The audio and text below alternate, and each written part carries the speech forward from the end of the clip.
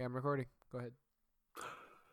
This week, we discussed DeMarcus Cousins' performance in his debut, how Beal is the most coveted trade target in the league, and our thoughts on the new Spider-Man Far From Home trailer. Ladies and gentlemen, this is Nerds in Basketball. Good morning, good afternoon, good evening, and good night. See ya, folks. Sorry. I'm your host, CJ DJ, and this is Post Charmone over there. Oh my Hold gosh, on, I got what? us confused. Oh no, yes. I'm sorry, people. I'm I have I'm become s- CJ DJ. I have. okay. Yes. I'm DJ CJ. No, I'm DJ CJ. No, This he's man DJ stole my CJ. identity. He stole my identity. No, I didn't. I did not steal your identity. Your I am the identity true goat. your identity stole you. Oh gosh, man, that's so deep. That is so deep. It's too deep. Too deep. Too deep. Too deep. Okay. Wow, that conversation was not deep. Okay. Well, how are you doing, buddy? Besides me stealing your identity, how's your week going? How's Man, I'm just like honestly, I'm so good. Like no, seriously. No, I no, no. Yeah, that's good to hear. like, I probably sound really high right now. I'm gonna sound like Elon You, Musk. Elon Musk guy.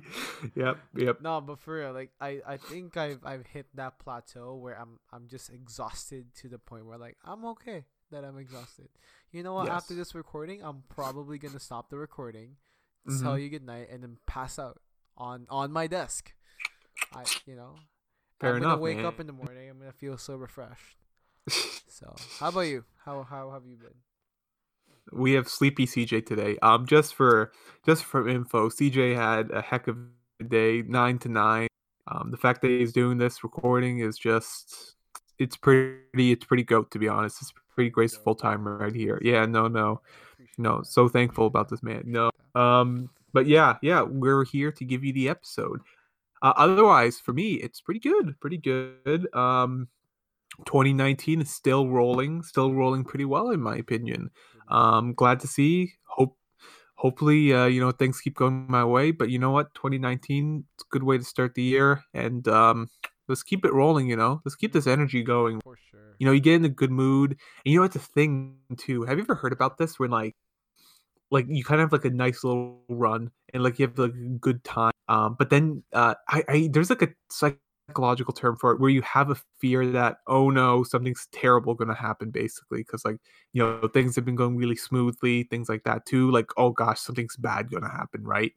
Yeah. And you ever get that feeling?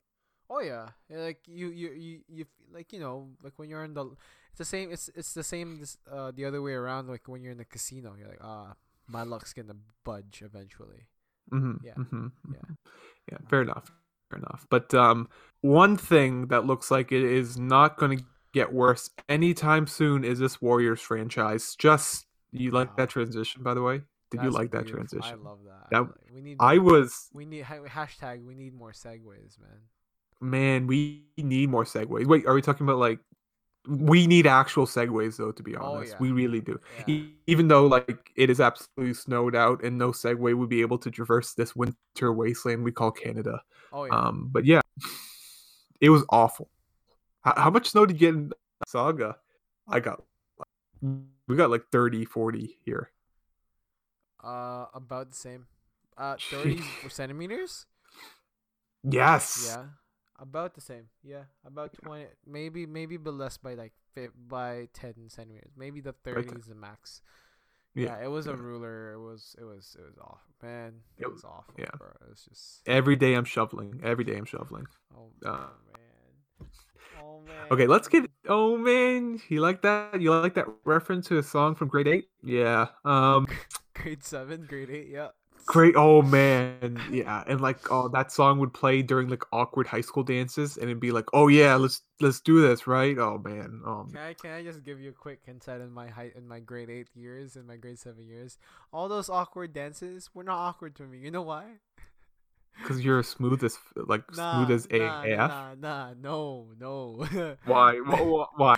because like you know how there was that whole split between the girls and the guys, and then like Uh, that girl's gonna come out of the girl section, the guy's gonna come out of the guy section, and they're gonna dance together, oh yeah. right? I've always been that guy where it's like I don't care, I'm dancing in the middle. Dang. I search none. I'm just gonna dance, and I'm that chubby fat kid who's just like, yeah. What song are we playing? Oh, we're playing a slow song. I don't care. I'm gonna dance. I'm just Oh, waiting. I'm just see? waiting for the chicken dance. That's what's up. Oh my Chicken gosh. dance, yo. The chicken dance is where it's at. Let me tell you. Yeah. It is, honestly. Sicko No, mode man. got nothing on the chicken. Sicko chicken. I'll go. Oh, he's starting to dance. Oh no, he's getting up. He's starting to dance. So you were that cool kid. You were that cool kid in elementary No, school. I was No, the annoying kid. I don't know if that's cool, but I was an annoying kid too. Don't worry. I was the annoying kid. All the way up to high school, I was the annoying kid. I was so annoying. dude, I'm even annoying now, to be honest, but only with people like, I'm annoying in that case where I'm like, hey, if I'm annoying you, it means I care about you, and you're like, you know what I mean? so I guess you don't care about me. I hate you. Okay. They're happy. Yeah. Oh God. Okay. Let us get into this DeMarcus Let's get to Cousins it. thing. Yeah. Okay. So, for people that don't know, which is basically no one, DeMarcus Cousins came back. As we're recording, he's played 2 games. First game came back at 14 points, 6 rebounds in 15 minutes. That was on minute cap. He fouled out in the fourth quarter. Pretty much classic Boogie right there. In his second game, which I didn't catch, I watched the first game. Second game, he went low shooting percentage. It was around 8 points, about 7 rebounds and 5 assists. So again, showing some of that versatility. But he played 21 minutes this time and didn't get fouled out. But again, between game 1 and game 2, his minutes moved up by 5, which is very interesting to see. He's feeling comfortable. Opinion. But yeah, let's just talk about what we saw from the court. You saw some highlights, right? So tell me about what you saw in the highlights. What do you think about this DeMarcus? Man, it was a so for I'd like to take the time right now. Like I'm always gonna be happy to hear an all-star player play his game and come back, right? Coming out of course. He's a great player. Yeah, great player. coming back from an injury, right? And mind you, this is a guy who has, I think, a condition that is career-ending in some ways. I think it is his Achilles or something. It is his Achilles. It's a major injury. It's basically what finished Kobe off, basically. There you go. So, he's such a young guy. He's such a powerful player. Devastating, especially if he's in his bag in the night. His comeback, it's poetic, the fact that he was able to foul out. But watching that highlight, watching him play again, man, it's scary. It's really scary because I want you to look at the first game when he came back, 3 for 4 shooting. Exactly from 3. Exactly. I told my dad. I told him like 3 for 4 shooting. That he went 3 for 4 shooting. And he's like, oh yeah, that's not bad. But he only got like 6 points. I was like, no, he got 9 from that. I was like, what do you mean? He shot from the 3-point line, Dad. And my dad was just, okay. And the second game that he's back, they were able to put off Curry, Draymond, Boogie, and KD under like 20 points, I think. Yep, and you're missing a player there, CJ. Sorry? Yeah. I was like leaning into it. Like, yeah, you're missing a player there. Yep. Yeah. That's Thompson went for 50. Man. What can you do about that? I hate to interject quickly, but I always feel when it comes to the Warriors, there's like the Klay Thompson die, and essentially it's like a 1 in like 10 chance where basically Klay Thompson goes like God mode, I would say, and you just lose basically. Like you're not gonna win just because Klay Thompson is not missing anything. Yeah, no, for sure. He's that kind of a player. It's terrifying because he's he's excitingly unpredictable. Yes. You know, like I think that those two perfect words, or those Hmm. two words are perfect to describe him. He's a great player. He's Hmm. you know, he if he goes average 25, 30 points, great. But if you give him more than enough space, and if he feels so good, maybe he ate something, or maybe Yeah. he read a book that day or something like that. Hmm. Or maybe he drank the Kool-Aid, or maybe he drank Michael Jordan's water from Space Jam. um I don't know, man. Like, all I'm saying is that Thompson is excitingly unpredictable. So we'll see. We'll see what would scare me is that if that five, we'll call them the Fab Five. Hmm. That five, that starting lineup is a gun show, because Oh. if they can all just score 30 points each, Hmm. which we know they can, that's They 150 can. points Hmm. in one game. This is Okay, not uncommon, maybe by the way. except Draymond. 150 Except points. Draymond, maybe. Okay, maybe except for Draymond. No, but even so, Draymond's capable of getting 30, He is capable, yeah. right? So But go on. yeah, that's it, man. It's a scary sight to see. Of course. What I find interesting is that it's it's going to be a challenge for the Raptors, but I feel like they Hmm. have something that the Raptors just have a lot more going for them right now. Hmm. So Hmm. I'm only hoping for the best as a Yeah. Raptors fan. How about Yeah. you? What are your thoughts? So my opinion, I watched the game because I was very invested. I wanted to see how this Boogie Cousins thing kind of came up. Um, what I saw, again, 14 points in 15 minutes. That's very impressive. What I noticed though, and this is a smart thing that the Warriors did, they basically treated DeMarcus Cousins as basically you're playing basketball with your younger brother, and you want to make sure he gets touches, and then he could score. The difference is that your little brother is DeMarcus Cousins, right? So every opportunity he was on court, they gave him the ball basically, right? Mm-hmm. Just to get him more comfortable, get more involved into the offense, and you know what? It paid off. It paid off pretty well. He looked confident, and he seemed very happy too. He seemed very energetic. He seemed in the game, and he loves this game, and he seemed to really he cherished being back in this after being almost a year off. In terms of his actual physical performance, again, 3 for 4 from three. That's the danger with DeMarcus Cousins. Passing was very good too. Um, but here's the thing: he obviously don't play the game for a while. He looked a little wooden in terms of move, a little stiff. And you know what? That's probably just natural. That is just natural. It's such a major injury. He looked a bit stiff. His conditioning needs some work. That's my opinion. And a lot of teams have been using him as a weak spot for the Warriors so far. So Mm-hmm.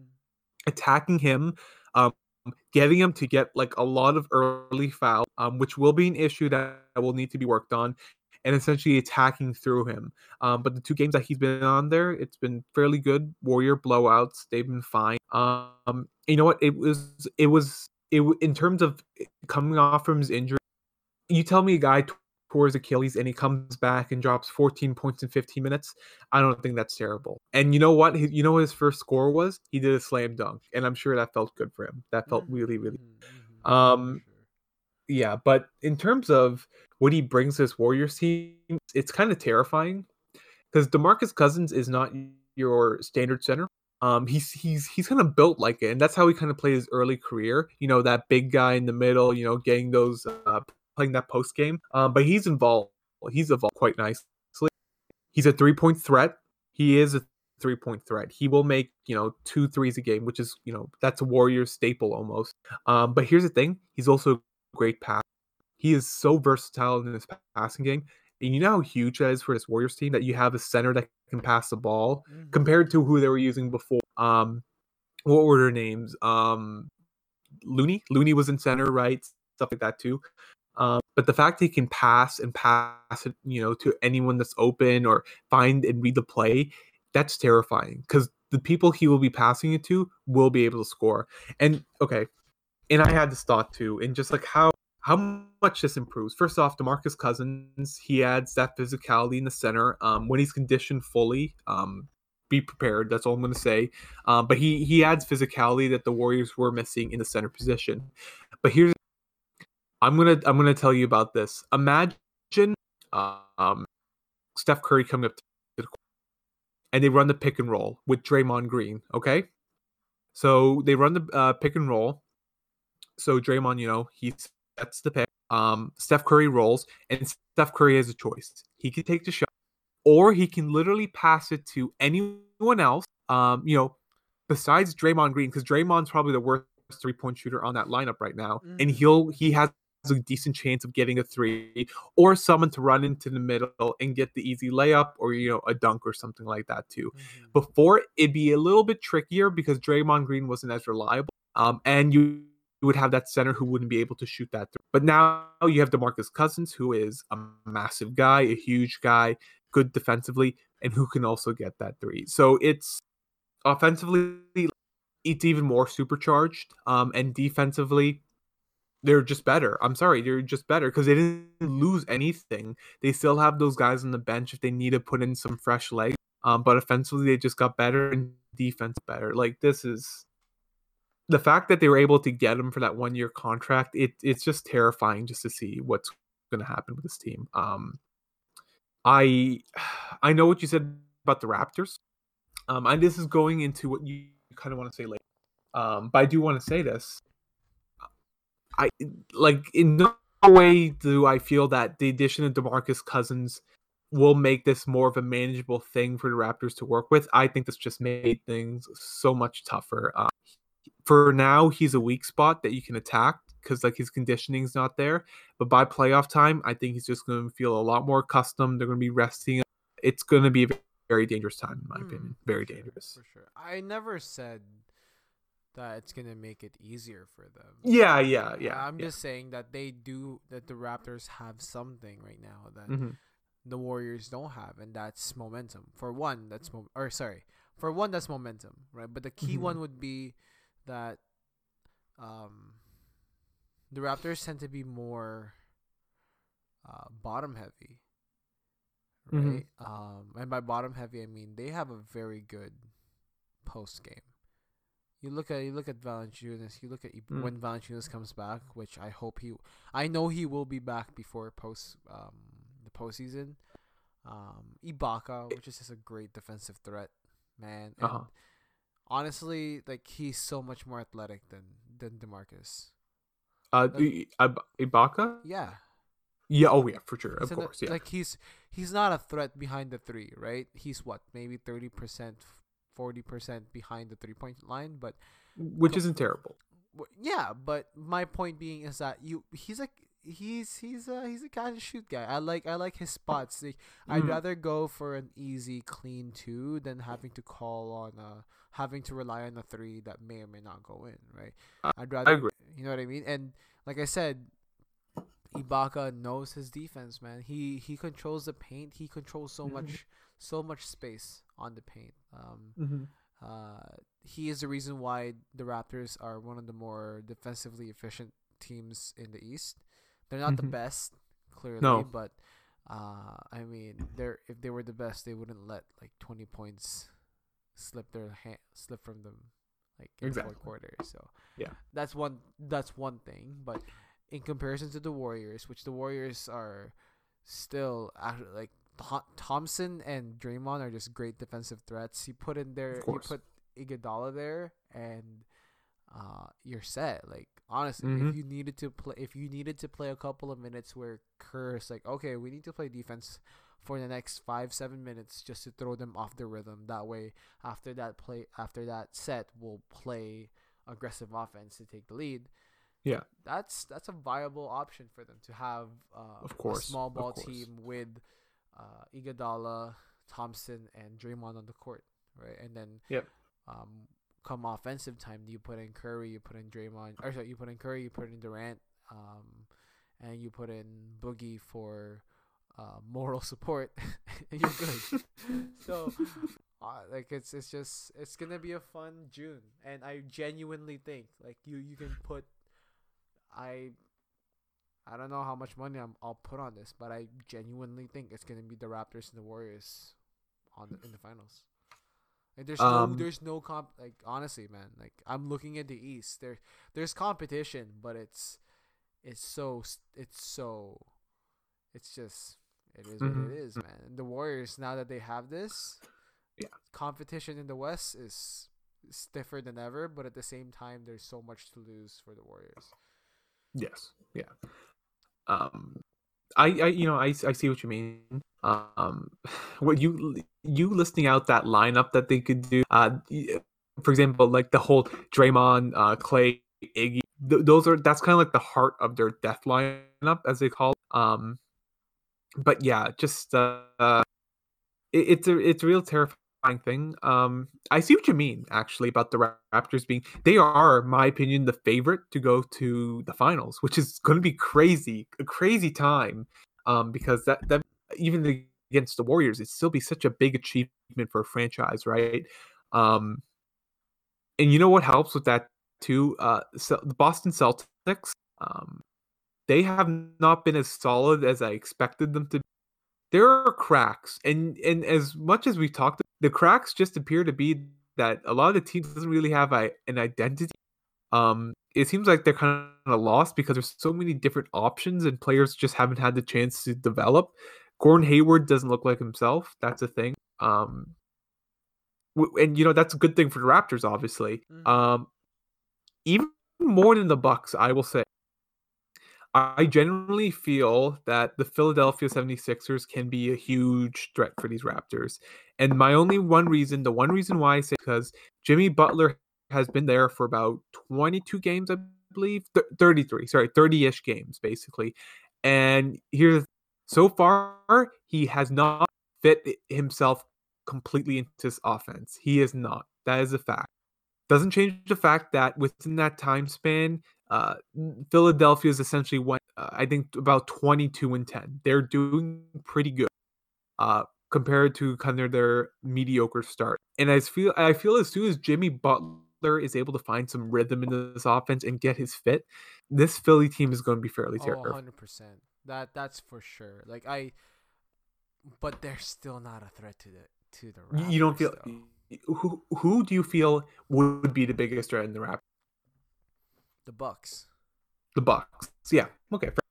Fair enough. Fair Yeah. enough. Like I know the Celtics is still a like You quote can't unquote doubt threat. them.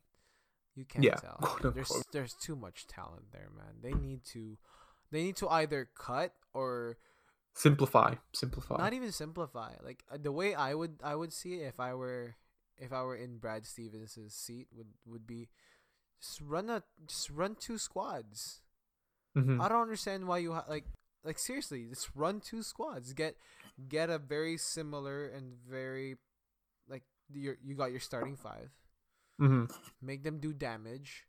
I'm looking at this from like a Raptors, like from the Raptors, because Nick Nurse has an amazing offensive mind when it comes to switching out his teams. Because if at it, if you look at it, man, the Raptors have never played the same five for this past season. So variable. It's so varying, right? Like there's only a Yeah. handful of players that are there, as a staple, right? I think Siakam is the only one who's only played. Um, oh no, Siakam and Green. They're the only two players on the Raptors that have played. I think there's been 47 games, or no, 48 games as of tonight. That they Yeah. started 47 games, or for Siakam he started 47 out of 48. Hmm. And then Green also did the same. So Yeah. they're the only two staple players there. Like Lowry's almost always out because of his back, and Leonard's already on a 3 day rest.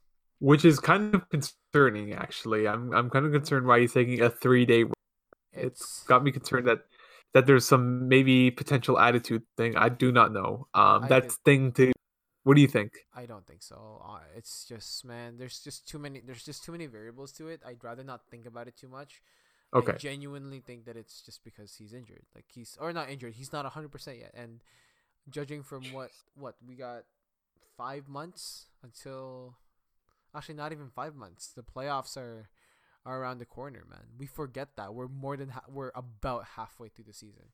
We are more than halfway Are because we? even though they call the All Star, because even though you say like the All Star break, because you said 48 games, right? Oh Halfway yeah, would be that's true. 41. Yeah. Yeah, that's true. That's true. Because like here's the thing, the All Star break, as they kind of consider as like, oh, the midway break, it's honestly more of a 3/4 break, to Yeah, be yeah, yeah, honest. yeah, yeah, yeah. Because after Yeah. that, after the All Star, everything kind of not Yeah. necessarily dips, but like you're just like, can we just get to the playoffs now? Yeah, because like things like we had fun with the All Star game, but it's such a critical time after the game because a lot of people compare pre and post All Star games. A lot of teams find their bag and start going off after your All Star Yeah, game, yeah, yeah, or yeah, some teams just completely fall off yeah. the earth. Like the 2014 Pacers, which was disappointment. Oh, man, I love that team. But yeah, going on what you're saying, yeah. So Raptors very variable. You know what? I love how that core too. The core knows each other. They're so used to each other that Mm-hmm. I Mm-hmm. was looking at like how they dismantled Sacramento today. They played very well. And I was looking at like the type of players that they're playing with. Like this is using a lineup of Kyle Lowry, who has not shot the ball well at all. You have Serge Ibaka, who's nice, sure. Danny Green, Siakam, who's just really coming to his own, but it's not like a super. And Fred Van Fleet had a great game too. It's just not like the superstar lineup you see, right? It's just a solid team that knows each other and knows offense. It's great. It's just very great. Oh, for sure, for sure. Yeah, That's yeah. that's. But back to what I was. I just realized I never Go finished my thing. for it. The Finish. Celtics just need to find their first five and their Yes. second five. That's Mm, it. Honestly, like the typical subs are usually what you play your five and then you maybe sub out three. No, hmm pull on a full squad. Take your starting five, take them off the court, and then put in a fresh five. You know how Yeah. insane that like what? That's clever. That's genius. You know what? I'm telling you this. They probably tried experimenting with that. This Celtics, they've experimented so much with this Oh lineup, trying yeah, to get for people sure, minutes. for sure. Try getting Jalen Brown involved. God, Jalen Brown. What happened? Right? What happened to Jalen Brown? I don't know. Even Jason Tatum. Tatum, like he is not developing as much because there's like so much. There's so much people on this team, right? And Mm-hmm. it's just not giving the opportunity. And that's why I kind of feel like I said simplify. I see what you say about that 5-5 because that sounds like a fun thing to do too. Honestly, I think then the Celtics will be fine. They should be. But honestly, like if you simplify, trade off some of your assets and bring Anthony Davis in, what can be said, man? What can be said? You because Al Horford is an excellent defensive player, and you're putting him right next to Anthony Davis. That no one's getting through that paint, man. No one's going to get through that paint. That it's going to be like a brick wall down there, absolute brick wall. I don't know. I do not know. In that case, though, you had a very interesting post on our Instagram page. Where you're kind of discussing the position in the center. And you were pointing to LaMarcus Aldridge, who's very old school, right? The guy has not he does not take threes. He tried to before, and they just took that out of his game because he wasn't Mm-hmm. consistent. Um, and you know what? He's actually been showing off really well. He's shooting around the post, Thank you. doing his mid range game, Yes, and you sir. know what? He's shooting efficiently. He's making those shots, and that's why it's so critical. If you're going to make those mid range shots, it's so important that you shoot them at a good level, Mm-hmm. basically, or else Mm-hmm. you're kind of missing out on your Mm-hmm. and I saw that like I appreciated it. But it kind of made me think just sort of the traditional center and like the new center, the stretch where you have Joel Embiid who's shooting Mm-hmm. these threes, and it made me think. It seems that you're very old school in this sense, and that you kind of prefer that traditional center, and you think in the end the traditional center is just better Mm-hmm. in that idea. Um. So just to give everybody a little bit of a context, I grew up fairly short. I'd say maybe 5'2", 5'3". And then I had this insane growth spurt that made me above average height for a Filipino. Filipinos are nah, for real. Like So you're basically Filipinos are 5'4". yeah. Hey, hey, hold the phone. Yeah, an average Filipino is about 5'4", 5'5", or no. 5'5". Like if they're really tall, they're probably around like 6'1", and that's really Yeah. tall. That's really You really know, tall for I Filipino. my sorry, this is, I'll get back to your story, but like I just want to interject. Please. One of my good friends that grew up in my neighborhood, Yeah. he's Filipino, right? And he would invite me to family reunions that would be held at his house, Yeah. and I would come in. You know, I'd be sampling the Filipino culture, stuff like that. You know, saying hello to everyone, Yeah. and everyone just say like, I'm not going to do the Filipino accent. I am not because it's so terrible. But they're like, wow, you're so tall, and everyone, and I'm like, oh, okay, yeah, I'm tall, but I'm like, I'm not massively tall, right? Yeah. And Yeah. I'm like looking down. Oh my god, why is everyone so short? Why are the guys all the same girls? Basically, that's what I feel. Yeah. No, no, Yeah, that's so true. That's why like I'm like me being 5'9", like I'm significantly taller than most yeah, Filipino men. yeah. All right. So that's the context. I've always ever since I got that growth spurt, I've always played in like when I play with my Filipino friends, I've always played a power forward or center position. Plus the fact that I was like 200 something odd pounds and I can basically like sit on you and dunk at the same time. So no, I wouldn't be able to dunk. Like, my knees were terrible. But Yeah. anyway, so I that's why I have such an insane appreciation for the position because like bro, I grew up getting the rebound and grabbing like taking the ball and jumping, hitting it off the board and getting the ball in. That has been my game for such a long time. And only now that I've learned how beautiful that game is because the paint is not only one of the easy not only is it the easiest place to make a point, to make a buck, Mm-hmm. but it's also the most difficult to play it. Like as an offensive player and as a defensive player. It's the most difficult position because you're doing Mhm. everything. Mm-hmm. Think about it. You're playing you have to play defense, right? But you're also doing rebounds and you're blocking, Mm-hmm. right? If we were to argue all of this, you probably say, yeah, well, you do you're doing the same all throughout the court. Well, okay, Yeah. maybe rebounding is not the same unless it really hits off the rim and catches it off guard and it just completely flies out. All Mhm. right.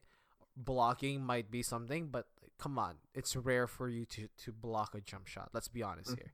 So Mhm. blocking, rebounding, like so defending, right? Taking a hit, taking a charge, everything that all that happens in the paint. And someone who plays center power forward takes that responsibility, right? So seeing Aldridge play his game and be so man, it's an amazing thing to watch because he's so naturally good at it. He's built for it. He's what 6'10", right? And there are taller players like Yeah. I can think of Boban Bogdanovic, who's in my humblest opinion a terrible center, but he's a tall ass guy. He's hard to play, Tall ass but guy. yeah, but like he his height doesn't really transition well with his game. So, Mm. like, I personally think that centers are made in the bedroom. By that I mean they're born to be a center. Yeah. So, Bobin is not one of them.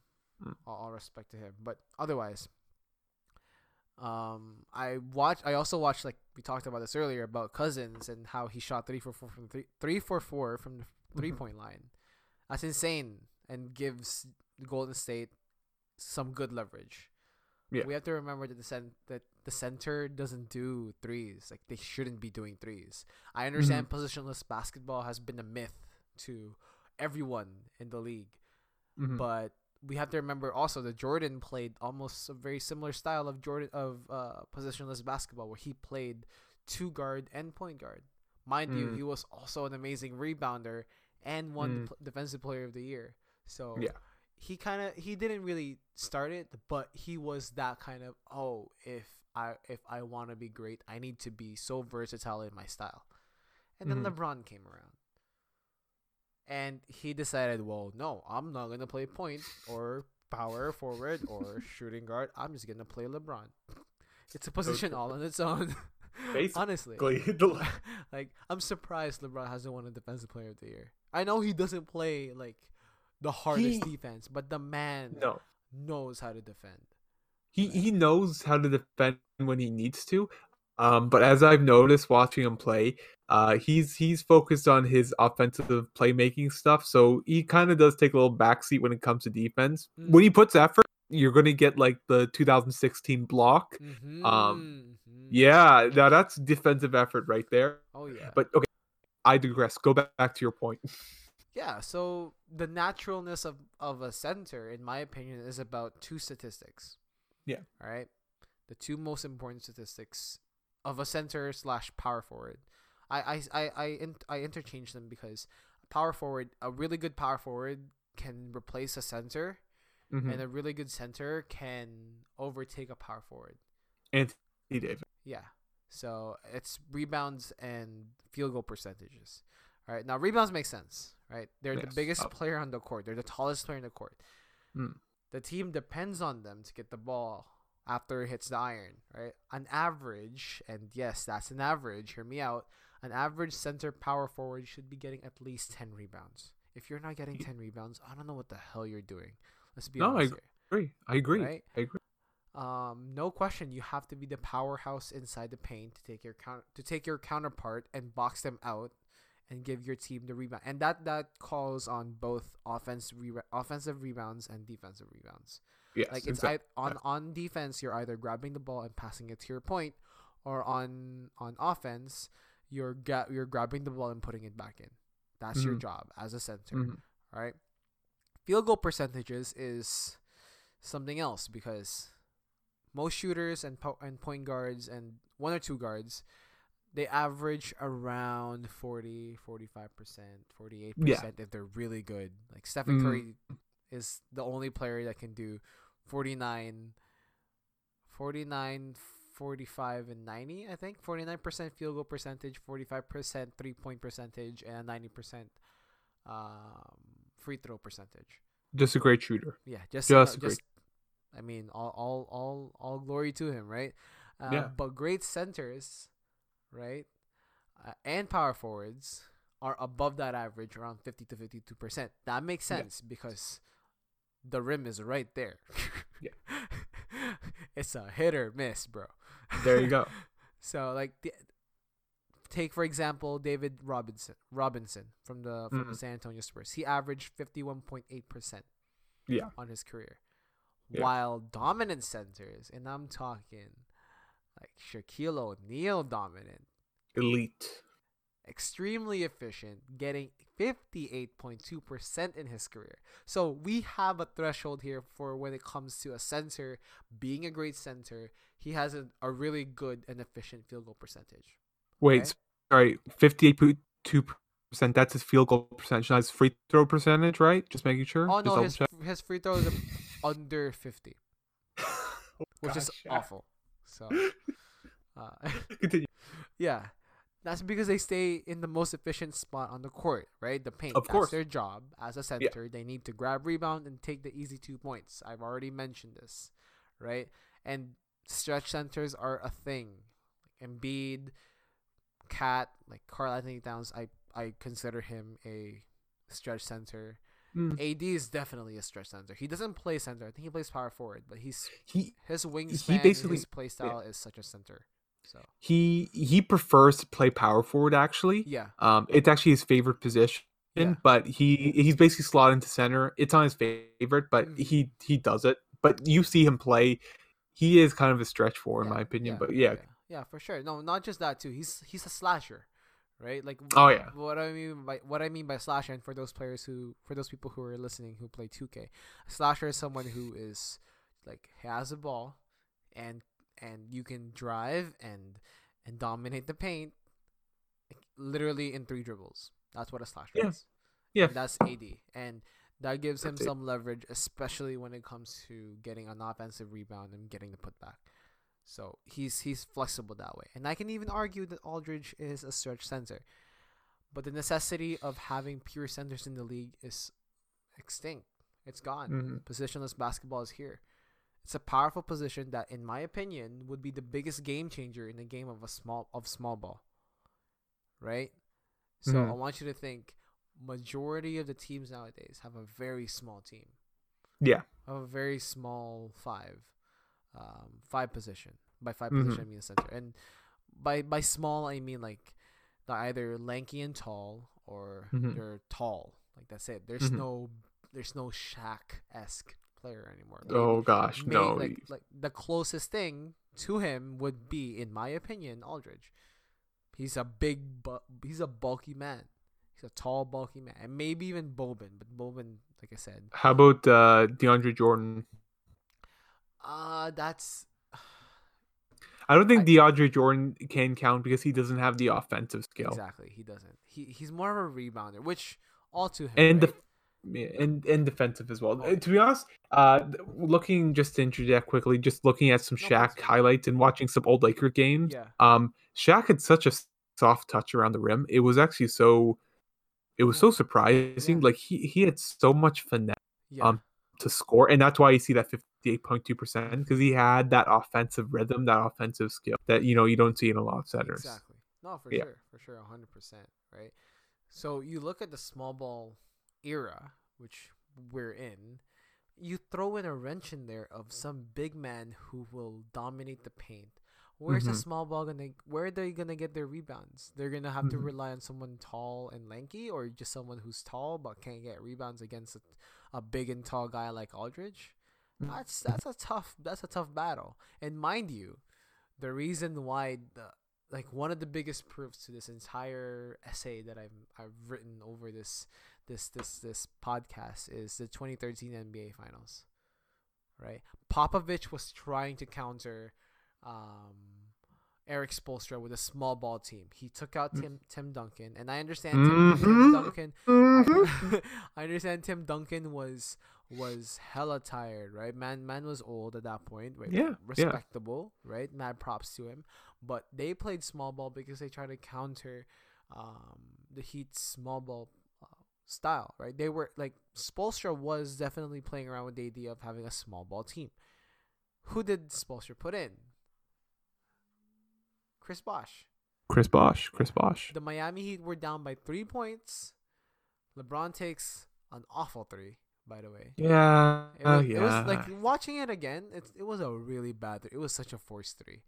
It Which was. made sense. They were down by three. They had so many seconds left. They only had so many seconds left in the quarter, so he Yeah. had to throw something out, right?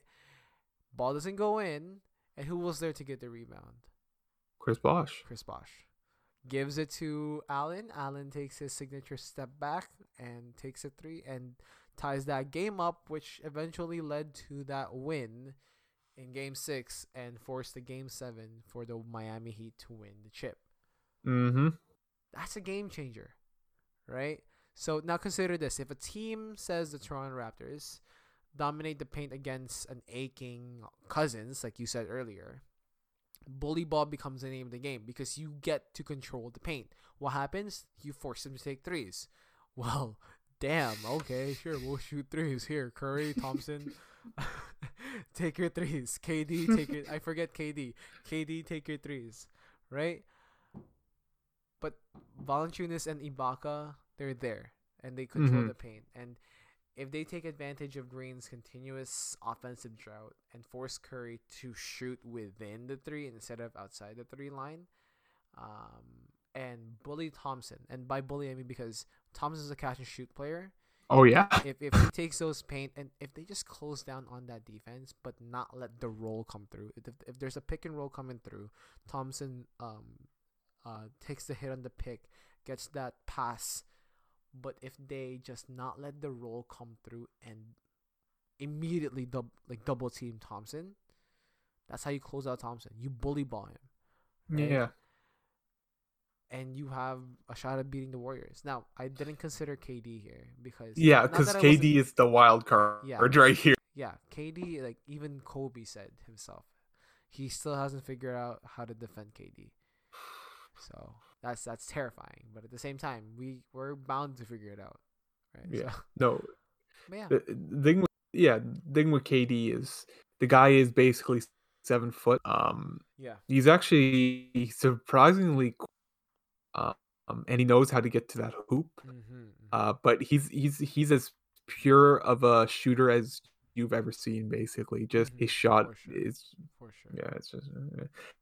No, that was that again. That was such a. I was glad to see that essay. Very thoughtful, very very thoughtful of an essay. Um, I see what you mean. I share your idea.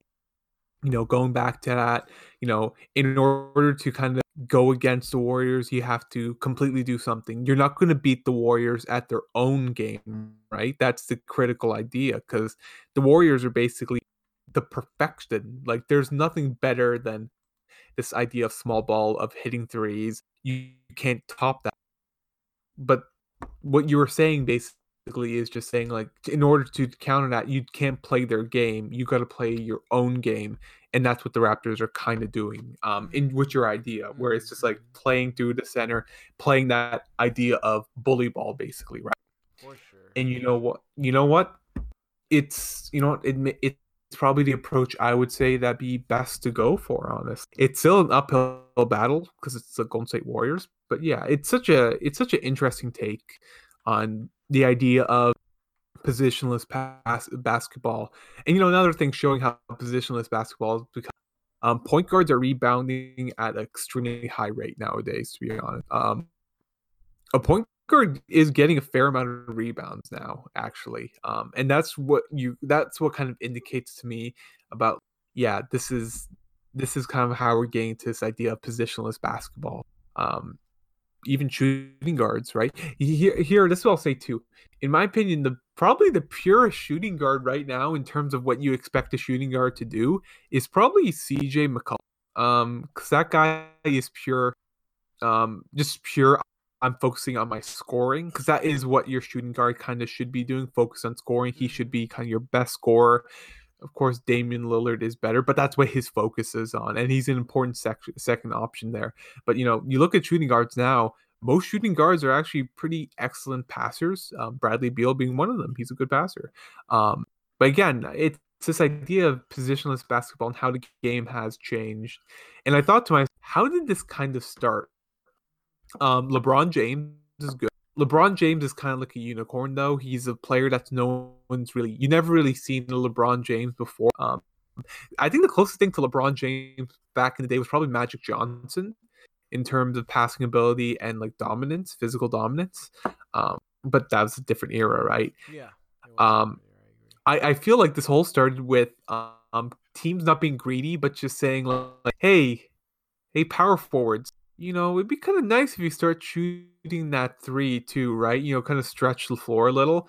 And after that, it just kind of got rolled, whole idea, just saying like, you know what, maybe everyone should shoot three. And it's really when Golden State got into it, and everyone's like, oh my gosh, everyone's got to start shooting threes, or else we're going to be doomed. Basically, they hit the panic button, and that's what they went for. No, 100%. I like that. I like that analogy of panic button. That's very, like, I feel like that's something. I feel like that's something that they literally did. Like, oh, okay, here we go.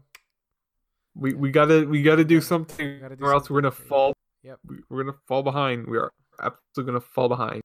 But yeah, no, it's an interesting take. We'll see how DeMarcus Cousins do in general. Playoffs can't come soon enough.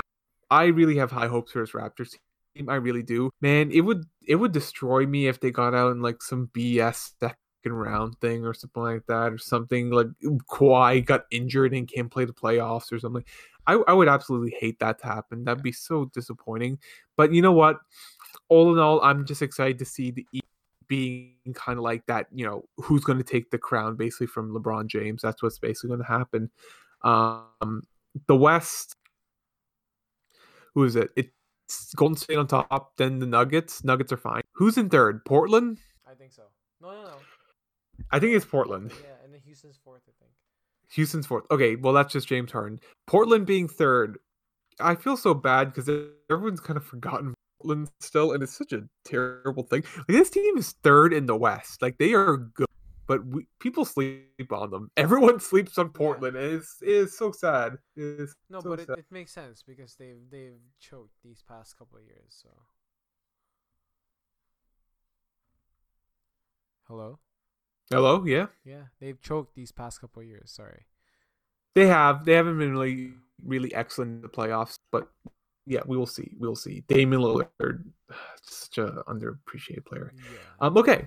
No. Very interesting. Very interesting conversation. This is gonna be a little section. I really like the talk we had about the Bradley Beal sweepstakes, as I kind of start calling it. We talked about him going to the Raptors, but as I understand, he's actually a very big trade target right now, and Oh yeah. basically for a lot of teams, he is a hot commodity right now. Mhm. Just to give you some stats on how good Bradley Beal is, he's almost averaged 30 points per game in his last 10, which is excellent considering the guy is 25 years old. 25.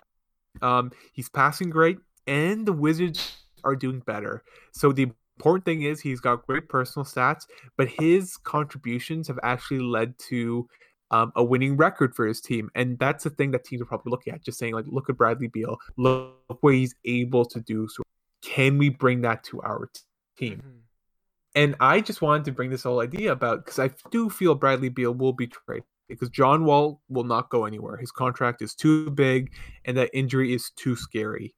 That thing's gonna be out for he's gonna be out for a year with that injury, which is terrifying. Um, but again, who are the biggest suitors? Who are the biggest suitors for Bradley Beal? I'm gonna list them off, and we're just gonna quickly just say I want to see who you think he would actually go to. I want your complete honest opinion, even if you don't think he'll move. I want to hear if you don't think he'll. First off, the Raptors. We talked about them last. The Raptors have been on record saying we want an elite shooting guard, and there's not much more elite and as available as Bradley Beal right now. So I don't know. The Raptors may be trying to push something here. I know you're not a fan of it, but they may be trying to push something here. No. Um, Let me interject real quick. The Raptors do not need. Oh God. I don't know who's saying that. Is it Masai? Is he not happy with his current set? yeah, I will double check that for you. But yeah, keep going. Because I genuinely think that the Raptors do not need a shooting guard right now. You know what they need? What? They need Kawhi Leonard right now. That's it.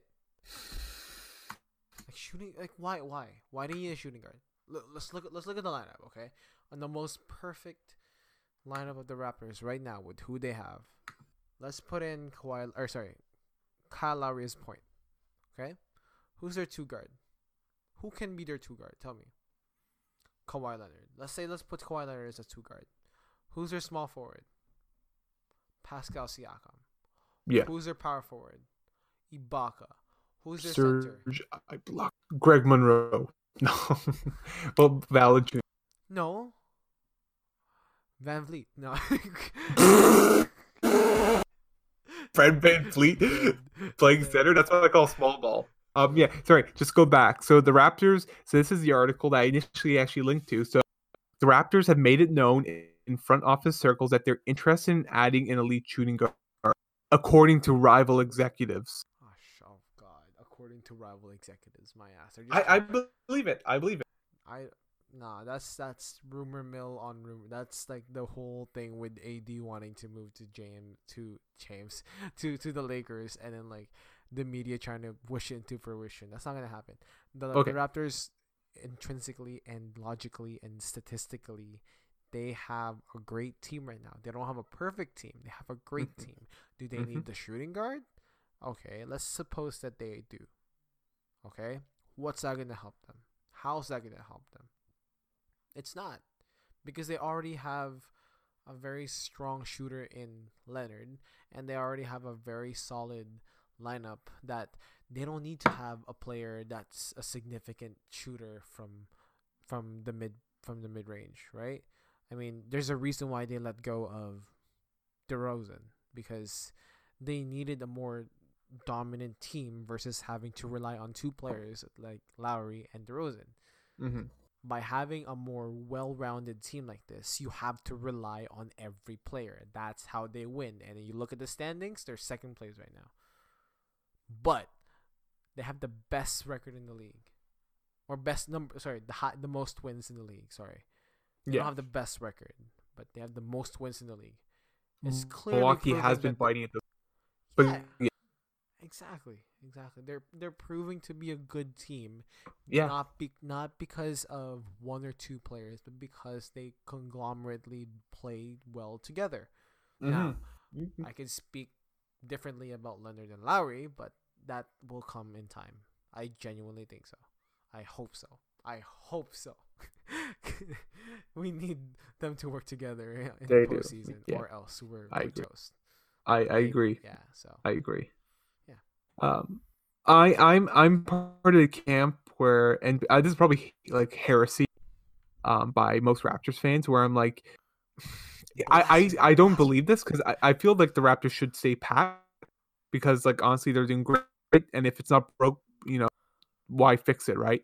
Yeah. Um, but I am a part of like this kind of like controversial idea saying if the trade was going to happen, and I don't know if it'll make sense. Maybe you trade Kyle Lowry. You trade Kyle Lowry. You bring in Bradley Beal, who has consistently shown he's a great shooter, good passer. Promote Fred VanVleet to that starting lineup, and just go from there. I don't know. It's just a thought I had. I Mm-hmm. I don't think it'll feasibly ever happen. But it was just a weird thought where I'm like, what if that? But I don't know. That's just my. No, for sure, 100%. Well, you know what? Let's just let's just hope for the best, I guess. I mean, No, let's hope because like I do feel Bradley. It's my opinion. Maybe it's changed, but I feel it in my soul. Like right here, and I'm pointing to like the bottom of my six pack.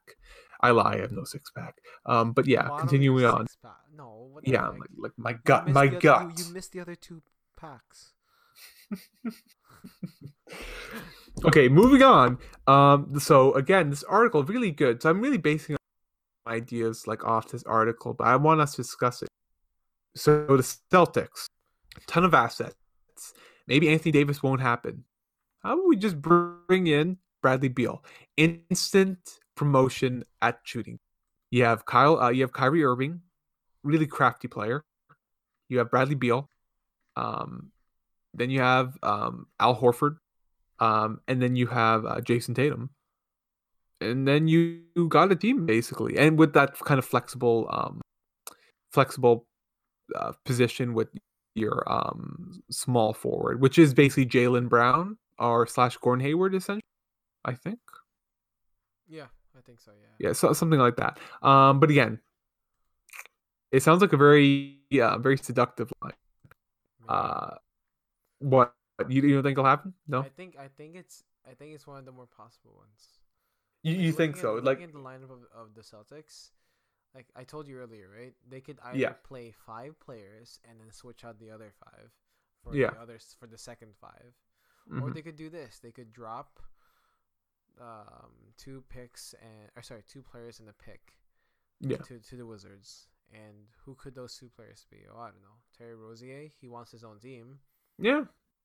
and I'm sure, given that Wall's going to be gone for the season, Rozier is going to make a name for himself in Washington, So true, so right? true, very true, very true. Yeah. Who could join him? Either one. I feel Jaylen Brown would be the I natural. was gonna That say would Jalen Brown. Yeah, Jalen Jaylen Brown, Brown. even Marcus Smart. I like Marcus Smart. I think they like Marcus Smart quite a bit too, They in like my Marcus Smart opinion. too, but other than defense, like there's nothing else that he like offensively. He's subpar. Like he's He average, is. right? He So, is. um, do the Celtics need defense right now? I don't think so. They have a very strong defender in Jason Tatum. They have a very strong defender in like surprisingly enough, they have a very strong defender in Kyrie. Yes. So Yeah. Fair he's enough. averaging like what, like 2 steals a game, I think. 2 steals. I don't know how his like overall defensive hustle is in terms of like because as much as you like to count blocks and steals and they are a factor when you're looking at a defensive player, it's really about positioning. I feel that's the biggest thing in your defense. Like Yeah, for sure, if for sure. if you're playing like dumb defense where you're letting people like blow by you and you're not really doing anything, it doesn't matter how many steals you get in the end, to be honest. But yeah. I agree. I feel like this is a very possible one. I feel like the Celtics could pull the trigger, especially now that they're fifth in the East. Here's the thing too. This is really interesting in my opinion. Also, East standings NBA. That's very interesting too. Who's biting at their heels right now? The Brooklyn Nets. The Brooklyn Nets have actually been pretty good lately. Oh yeah, D'Angelo Russell, they're yeah, sixth, yeah. and They and have they're the getting same. They they're have the same record as the Lakers right now, which is they insane. do and they do, and they're sixth. Yeah. Very impressive for the Brooklyn Nets. Hmm. And you know what? If for whatever reason, if the Celtics ever slip below the Brooklyn Nets for any reason, and they're not happy where they are right now, they they should and they probably will pull the trigger for some big trade because they want to win now. Because going into the season, they had the expectation that we're just going to coast to this East Finals. Because who cares about this Kawhi Leonard coming to Toronto? The Hmm. Bucks, maybe in a couple years. Pacers, who are they? Whatever. They're 31-15, by the way. Man, they're amazing. 76ers, yeah, we thrashed them with without our best players. Who cares? Now, oh, we're kind of underperforming here, right? Maybe they Hmm. pull that trigger. Maybe I feel they will pull the trigger. They definitely. Um, Even the Pacers. The Pacers have a shot to. Um, this article outlined trading like Miles Turner and a pick for Bradley Beal, which would be cool, and you basically promote Domantas Sabonis to a starting position because Sabonis is actually very excellent at center. I don't like it because I like where the Pacers are right now, and there's no reason to, if it's not broke, why fix it, right? But again, here is one of my personal favorite teams.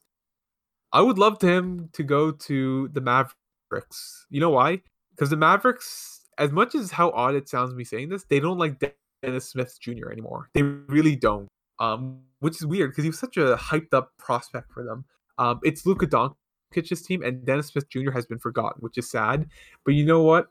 I kind of like the idea, and I feel like Mark Cuban would go for this because he's the guy that likes to win. Why not just go grab Bradley Beal and just accelerate this this rebuild? Because you have Luka Doncic, he's going to be your future, and now you bring Bradley Beal with him, and you're just going to get this huge scoring threat, and you just build from there. And you know what? It's kind of weird, but it's a personal favorite. I don't think it'll happen, but it's a personal favorite of mine. No, I've been kind of experiment. I'm looking through a couple of teams right now. I'm trying to see what would be an interesting. I like your thoughts though. That now that you added the Mavericks, I completely forgot about the Mavericks. Um, because here's the Oh thing. man, they're 13. Okay, yeah, continue. Here's the thing. The Grizzlies are have been quoted to consider trading out Gasol and Conley. Not a surprise. Not a surprise. It's not a surprise, but I want you to look at it like this. Say let's do a three-way trade between Okay. the Mavericks, the Wizards, and the Celtics. Okay. Now, let's lay down the line. Let's lay down the cards here, okay? Grizzlies would be offering Conley and Gasol. Okay. Okay. The Celtics would be offering Rosier and Brown Mm-hmm. and a draft pick. Yeah. Okay, that's three. So value wise, the Celtics are already like winning, which means Yes. their cut needs to go somewhere where they would get about the same, if not better. Mm-hmm. And then you got the Wizards would be giving out Beal, whatever, Basically. just Beal. Let's Yeah. just Beal. It's really just Beal. So who needs who? Well, if I'm being honest, Rosier can go with Rosier would go, in my opinion, would go with Conley and Gasol to the Wizards. Mm-hmm. Beal would go to the Mavs. Oh, sorry, did I say the Mavs already? Yes, you said the Mavs. Who did You I said say? you said Celtics, Wizards, and Grizzlies. Oh, okay. I meant four-way trade. My fault. Okay. I meant Wow. Ooh, we're getting okay. Let next. me write this down because I feel like I should write this down. Okay, so the Mavs would trade Dennis Smith Jr. Okay. Okay, Dennis Smith Jr. And I think they have like a third or a second round draft pick. They, Whatever. they got some picks Okay, stock. let's I say think I Dennis believe it. Smith Jr. and some money. Okay. Sure. The Wizards would just give out Beal. It's just Beal. It's really Yeah, just basically. The Basically. Grizz would give out Gasol and Conley. Yes. And the Celtics would give out Rozier. Man, the Celtics have so much assets. It's insane. They have 3 first picks in the round next year, right? They can afford to give away 1. Oh yeah, for sure. I'm laughing at it now because now that I realize they probably have the highest chance of getting, well, not getting Zion, but if the fact that they have 3 draft picks, they have a shot of getting a first round or they have a shot of getting a first draft pick. A very strong chance because they have 3. So they literally have 3 lottery balls in there. And here's the thing, that's why another reason why I feel they're going to trade this, because here's the thing: if they bring in 3 rookies next year, what is that? What is this lineup? What is this team? How many players are you going to have? Like, these rookies are not going to see minutes, basically. Well, not just that too, right? Like, that's just bad for the league because. Oh, yeah. Because not only are you drafting kids from university or college, right? You're basically spending money on a year of a kid who might not even be that great. Yeah. Right? So, but anyway, Rozier and Brown and a pick. Okay? Yeah. Okay. Beal will definitely go to the Mavs. Okay. I'd probably even say Gasol would go to the Mavs. Oh, sorry, DJ, you're going to the bench. Yeah, and no, but DJ. Oh, Dennis Smith Jr. No, DeAndre Jordan. If you're trading to. Oh right, I forgot about Jordan. Okay. No, why would you put Jordan over Gasol? No, I'd rather start Marcus. I've never liked DeAndre Jordan, to be honest. I have been a huge fan of it. Fair, but why not play them both? So traditional center guy coming out of nowhere. Okay, so basically, Marc Gasol, power forward, who could stretch a bit. Maybe Luka Doncic. He's a shooting guard or is shooting guard, right? Yeah, he's a shooting guard. Yeah, he's a shooting guard. He can play. He'll play power forward. He can play. No, not power forward. Small. Oh, we always small forward. Yeah. Okay. Forward. But yeah. Yeah. So definitely the Mavs are already. They already have a good set deal. They have Beal. They have Gasol. Dennis Smith Jr. would probably go to the Wiz. Because like Mavs are like, okay, whatever. We don't like Dennis Smith Jr. isn't that great of a talent, but I think that's something he might need. And I point back to D'Angelo Russell, where Magic saw nothing in Russell. He didn't see any leadership. Look at him now. So I'd probably say, okay, Dennis Smith Jr. here, go to the Wiz. But Rozier goes to the Wiz with DSJ. Right? Mm-hmm. Brown. The pick would go with the pick would go to the Grizz. They'll have to go to the Wizards. No, the Grizz. Oh, the Grizz. Sorry, to the Grizz. Yeah, the Grizzlies have to get something out of this. Yeah. So the Grizz can even take Brown. Yeah. Yeah, and Rozier will go to. So at the end of it, the Wizards would have Rozier and DSJ. Mm-hmm. Right. So that's Rozier and DSJ. The Mavs would get Gasol and Beal, which I think is an amazing deal. Great deal. Because crazy. Now you look at their 5. They have Luka. They have JJ Barea, I think, as their point. I don't know. He's basically the point guard. Yeah, he is. Yeah. Yeah. And then you got Gasol as your center. Yes, Gasol is not DeAndre Jordan. DeAndre Jordan should play power. Actually, no. Ooh, that's a tough one. Because DeAndre's a more DeAndre's a better center, but Gasol's very very good offensively because he can shoot wide. He can. He'll probably slot into that power forward in your situation. Yeah. Okay. Yeah, the Mavs are already winning here.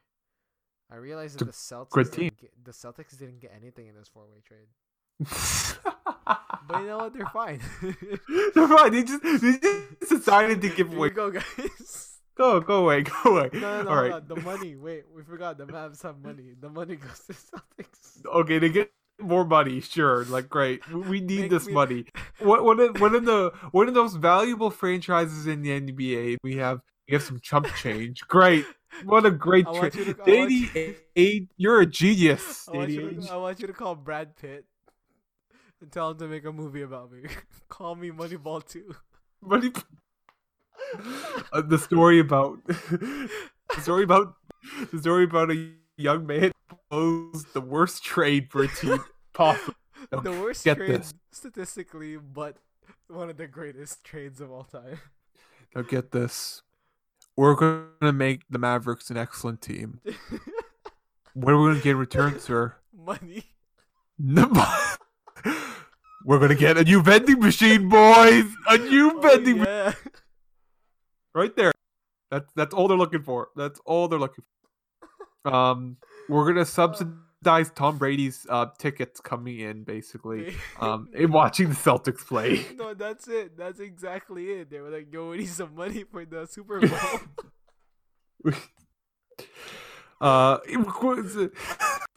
Quick interjection. Please. Sorry. please.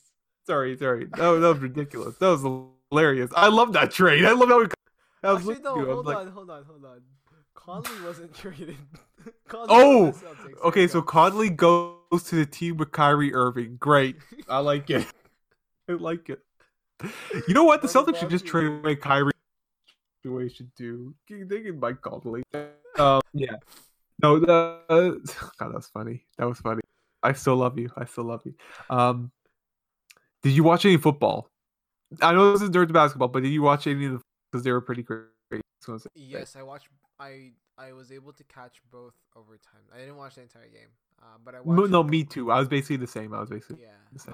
What's funny is that I think Drake posted a story on Instagram. He posted all. No. But what's funny is that like the top two were on his top left. The winning two, and the bottom two were the ones that lost. Exactly. So who's in the bottom two of the? So I looked at this. So the order would basically indicate that the Rams will win the Super Bowl.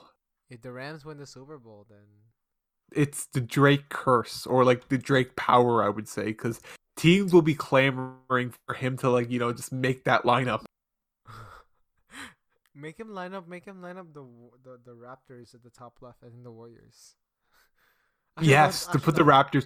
Yes, Drake's a Raptors fan. If it works, he's gonna do it. Trust me, Drake will do it. Oh yeah, for sure. Yeah, for sure. Okay, that was really interesting. That was way more humorous than I thought.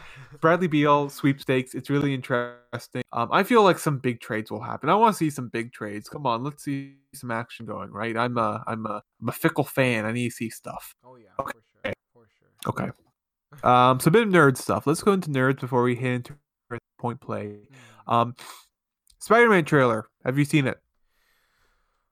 Yes. Yes. It's so good. No. You know what? There's so much. Anyway, yeah. So I, being a terrible podcast host, have not watched it as of yet.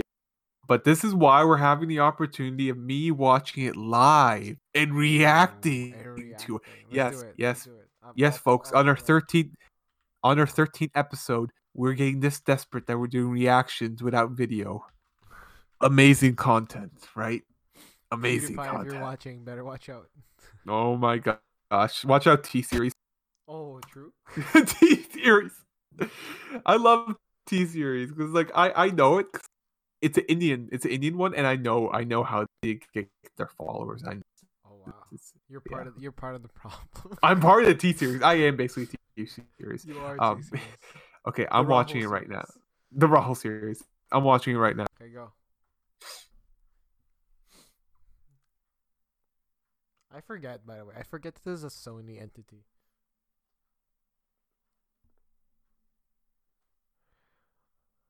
Oh man. Aunt May is so attractive. My God, I forgot about how hot she was actually. Don't use the word hot. She's attractive. I'm saying hot, man. All right. No, not to offend, but rather just she's attractive. Fair enough. She's very attractive. Very attractive. She's like only in her 50s. Let me look up her Insta real quick. I'm not hearing any reactions here, man. We're getting zero silent. We're getting silence from. Yes. Actually, I should shut up because you know. No. Keep going. I like your commentary. All right, so he's up to this point where he's probably. Gosh, they're in Venice. Yep, they are in Venice. There's a couple. There's a bunch of Easter eggs here. Yeah, there probably is. Oh no! Okay, that scene is my kid. favorite, and I'll explain to you why. Oh my gosh! It's the guy from the M. Night Shyamalan movie. Oh wait, no, that's Nick Fury. No, it is. It's that guy from the M. Night Shyamalan movie. Glass, Mr. Glass, Dr. Glass. Doctor.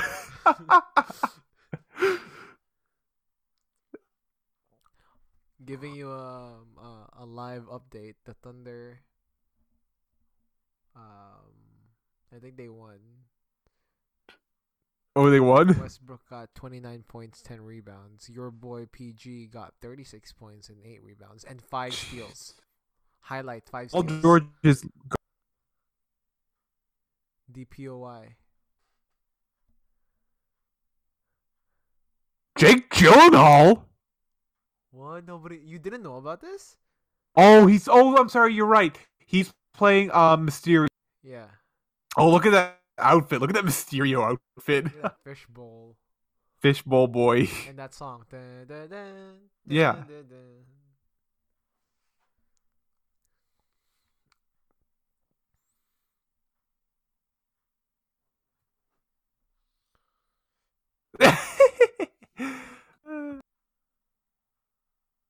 Okay, that was interesting.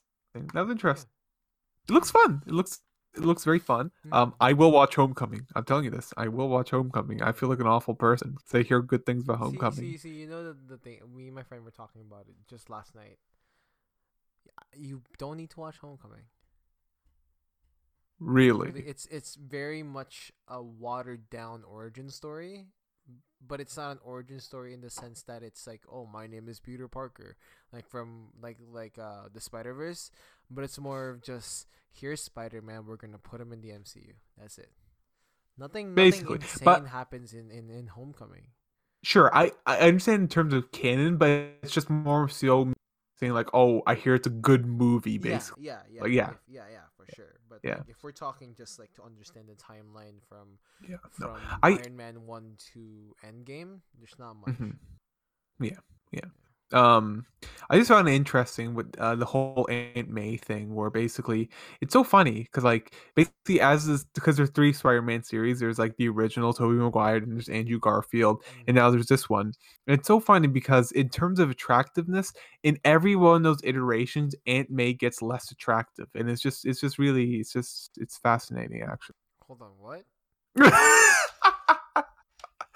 I mean, What? Wait. What? You know what, Wait, are you telling me that Aunt May and the Tobey Maguire was not a smoke show to you? My gosh, what a woman.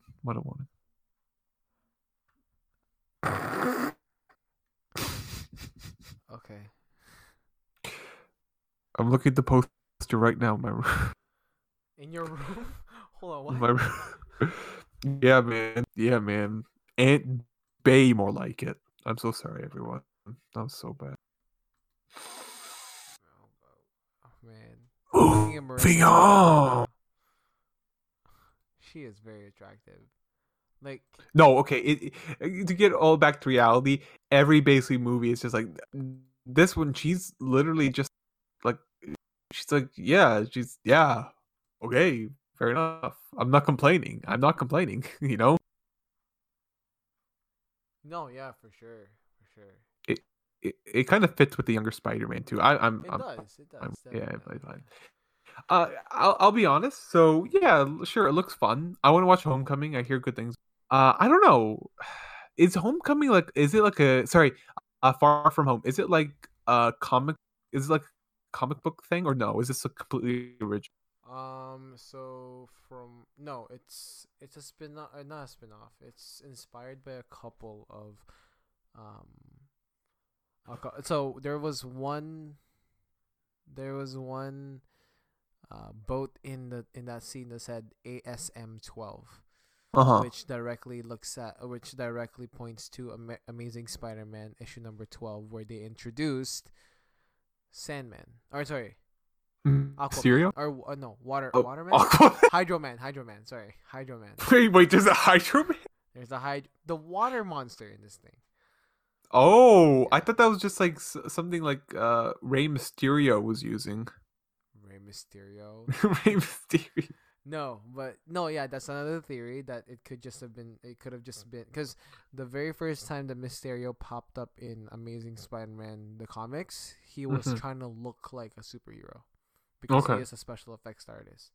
Mhm. Now, the reason why it's interesting because there are 4 elements there, so there's also a chance that it might be the elementals that are the bad guys here too. So the elementals Okay. are the water Hydro Man, Earth, Magnum for fire or something, or Magma fire, for fire. air, No, yeah, for sure. water. There's the goddess of air. I forget her name. All nations lived peacefully. Yeah, this is basically Then the Avatar. M fire. Night Shyamalan. I'm sorry. Like they're all works. Continue. Like M Night Shyamalan. What's it? The Avatar movie by M Night M. Night Shyamalan. Shyamalan. Shyamalan. M Night Shyamalan. It's in the MCU, man. Everything's in the MCU.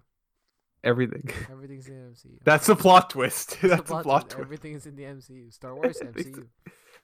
Basically. So, what are your thoughts on the trailer?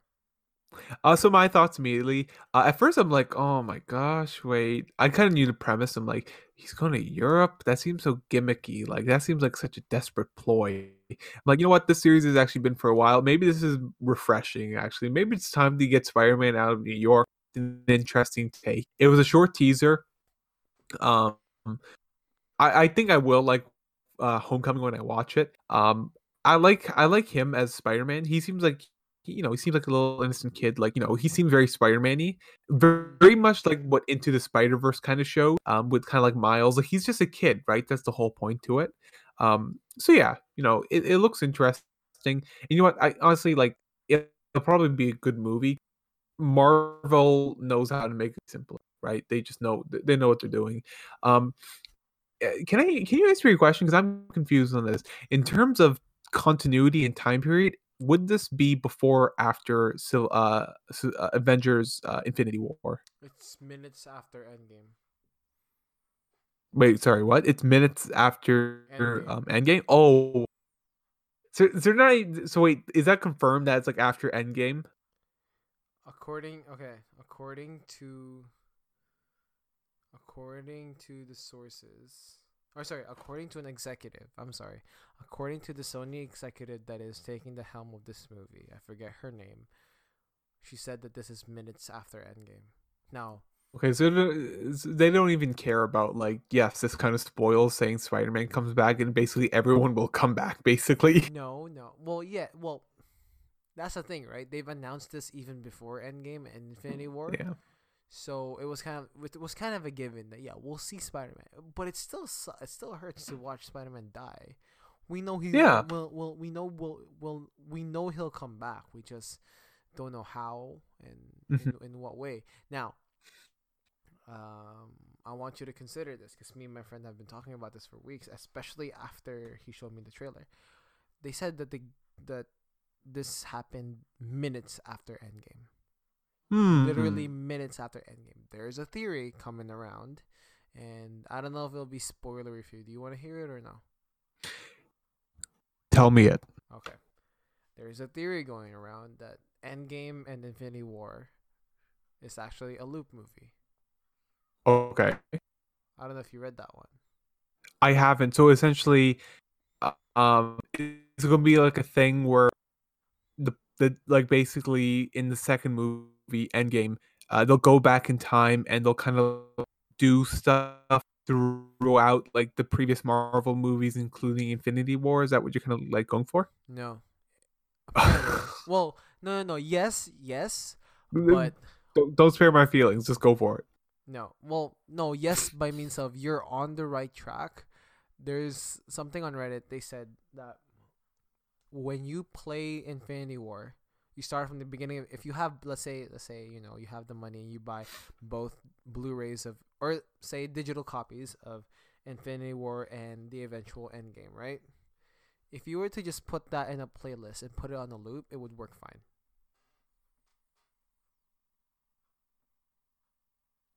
Wait, so So basically, play Infinity War from the beginning, right? okay. From the beginning when Thor got im- ridiculed by Thor or by Thanos, right? Uh-huh. Play throughout Infinity War, and then right after Infinity War, play Endgame, Uh-huh. and then play through Endgame. Let it loop back to the beginning of Infinity War. Okay. So that's how the movie's gonna, like, that's the theory. That's the rumor. That if you were to Okay. play both of them simultaneously, the end of Endgame is actually the beginning of Infinity War. Uh So the way I would see it is that the way they would end Endgame is the what's it called, the the extra scene from Ragnarok when, but it would be different. It would be Ragnarok, or sorry, it would be Thor bumping into a ship, but it's not Thanos. It's just a random ship. That's how I think they would do it. okay. Okay. Yeah, but it So wouldn't it like wouldn't be a direct loop. It would just be like, oh, Endgame happened, all this stuff happened, but then at the end of Endgame, we go back to the original timeline where Thor is going back to Earth with the Asgardians. The uh Asgardians are fine. okay, okay. So basically Infinity War never Exactly. Okay, Exactly. okay, I can see that because a lot of people died, and also essentially all of Asgard is basically extinct now, Yeah. because of what Thanos did to his ship. I'm like, oh, that feels kind of dark. I Yeah. guess all of Asgard's done. Like that feels okay. You know what? I can see that because like I know that Endgame's going to be a lot of time travel stuff. It's going to be a lot of time travel stuff. Mm-hmm. So I guess. Oh wait. There's one more hint I want to give you. Yeah, okay, because here's the thing, because like I could feel like because it makes sense because in the beginning of Infinity War, Peter Parker was on like his school bus, right, just going to school, and I feel like that could just fit perfectly. Where it's just like, oh, I'm going to go to school, we're going to go for a Europe trip or something like that too, and then it just goes loops Exactly. right into. Exactly. Is that it? I'm glad. No, no. I'm glad you caught it. Yeah, exactly. That was exactly it. I was about to say that. Like they were going on a field trip right when um the disciples of Thanos or something, Hmm. whatever their name, the Oh children yeah, of the Thanos yeah. went to New York. So that was exactly it. So No, no, that's interesting. You know what? I will give it to them. They're very ambitious with what they're doing too. That's what I like. They make a ton of money, but they're being ambitious what they're trying to make with these projects, right? And for like a lot of these Marvel movies, they have been given that free reign to be creative in those stories. And you know what? Fair enough. That's appreciative. That's oh yeah, for sure, for sure. sure. Okay. Well, that's interesting. That is interesting. That's very interesting. Okay, continue on. Did you get a new phone? Did I get a new phone?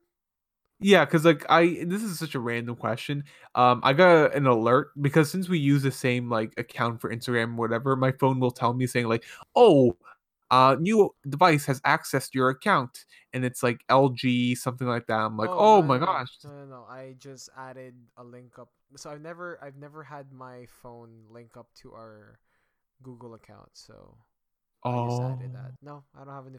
Although funny enough, I have been looking at phones recently because oh, my have contract, you? yeah, my contract is up.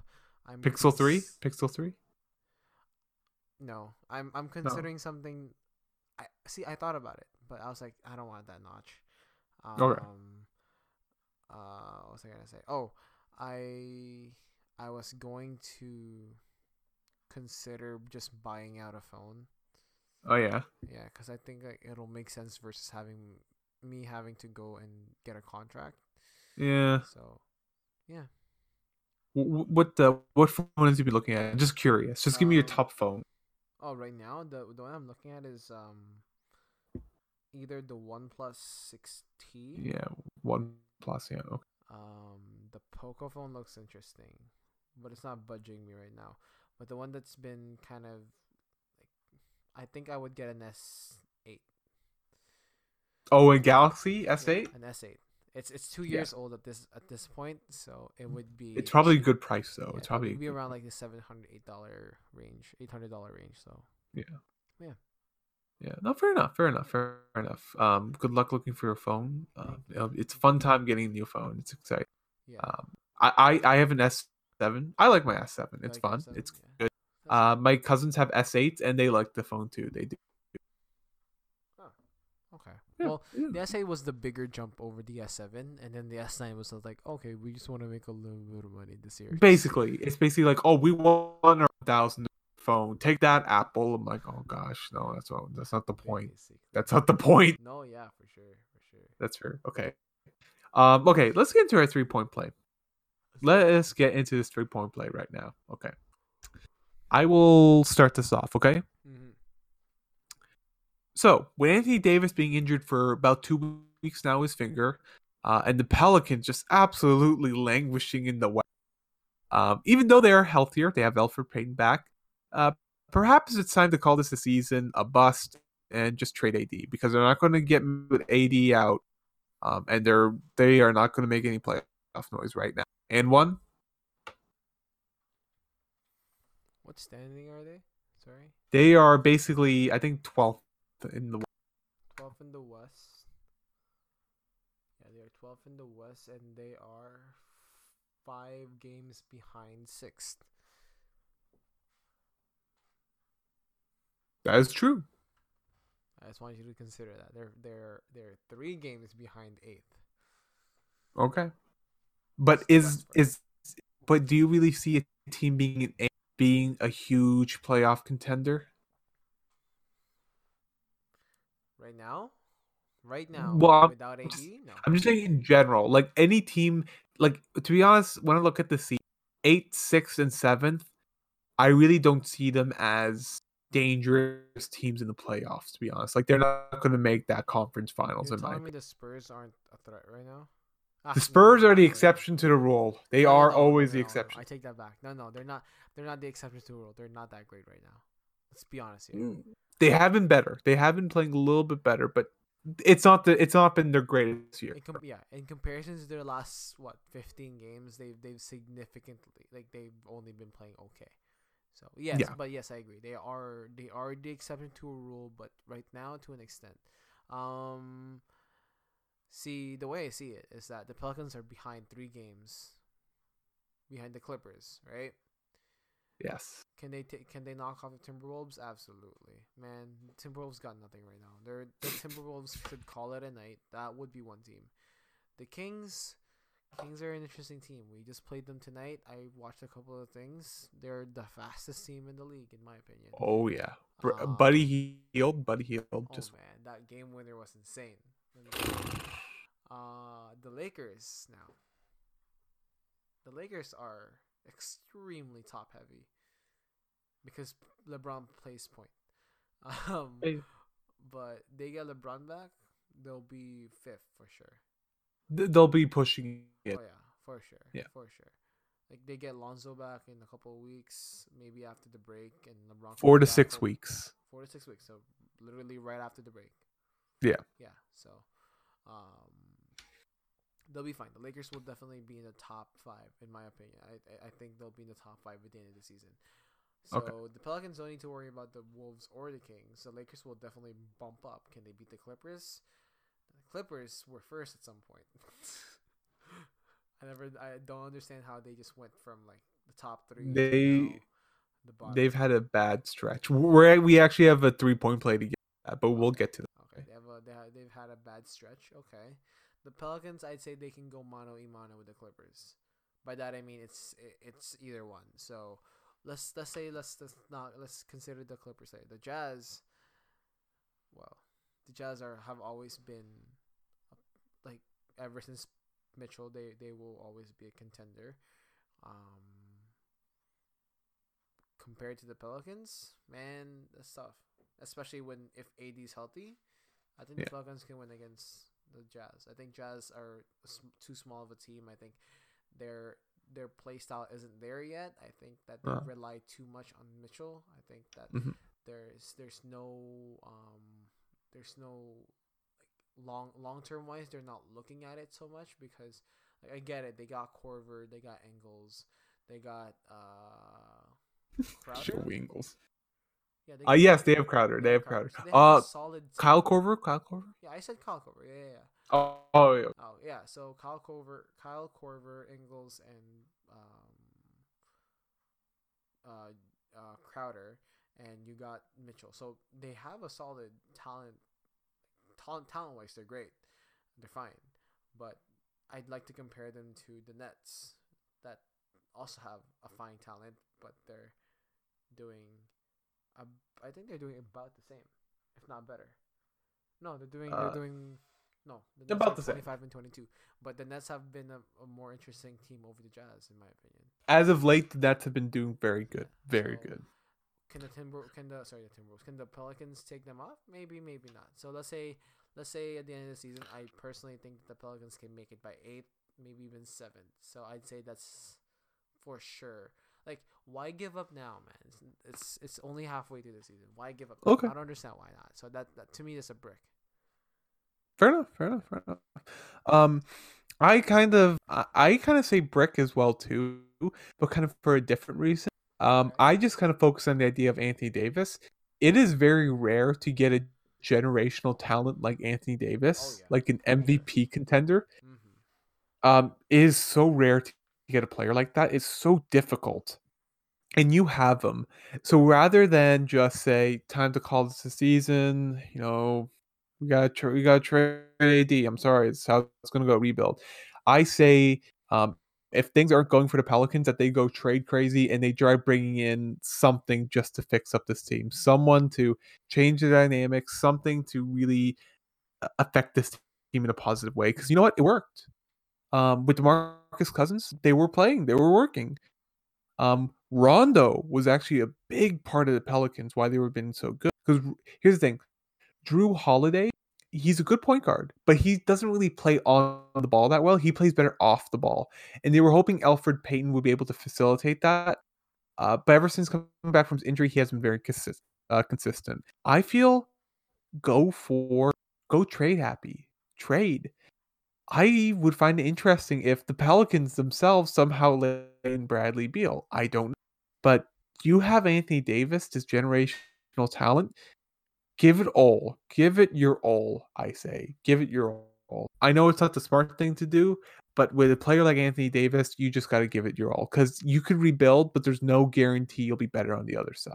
So yeah, this is a brick for me as well. Okay, fair. No, yeah. I like that. I like that mentality. Moneyball 3 by Post Ramon. So I definitely think that if they were to trade for, I don't know if they'll win with Beal. That's the thing. Well, can you really win? Can you really win with anyone when you got this type of? Yeah, that's true. So I guess play their cards and hope for the best.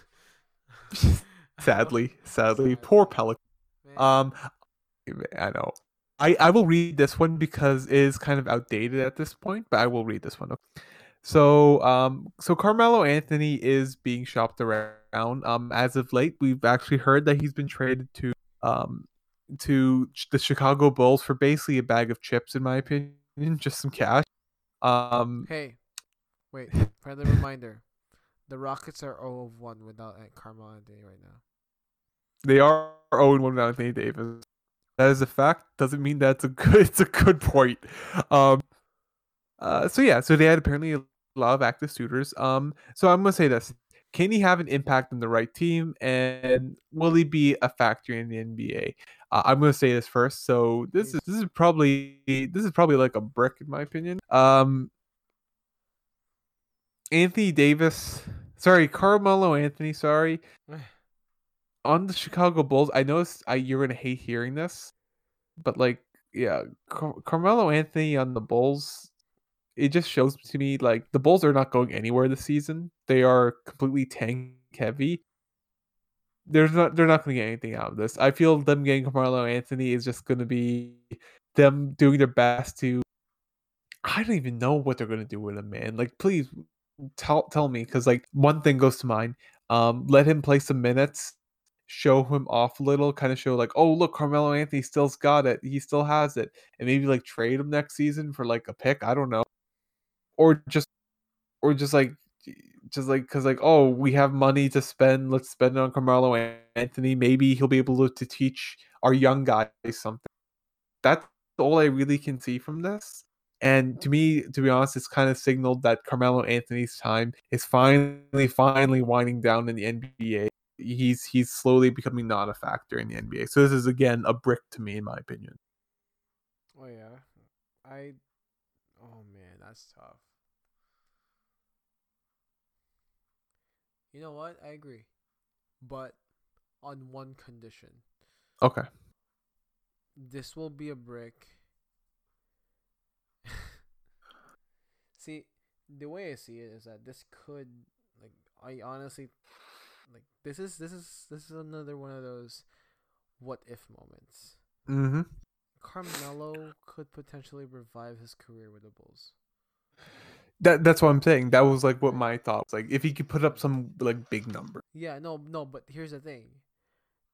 He could play big numbers, but the way I see it is that Carmelo could either do two things. Either he could play this to be his second to last season or last season. Mm-hmm. Right? His draft class is winding down, except for LeBron. Um. So the way I see it is that Carmelo could play average, or even more than average, and get his trade stock up by the end of the season. Go to Now, Denver, maybe. I don't know. exactly. Man, you read my mind.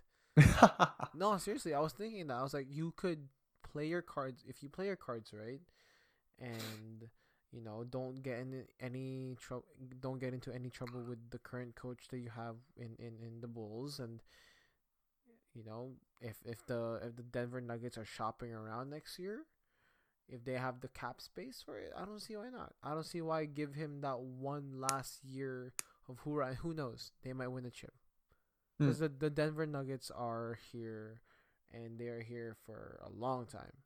I think that they are, in my honest opinion, maybe the Thunder would be the next best thing to the Nuggets. 'Cause the Rockets are not a threat to the No. Warriors. No way.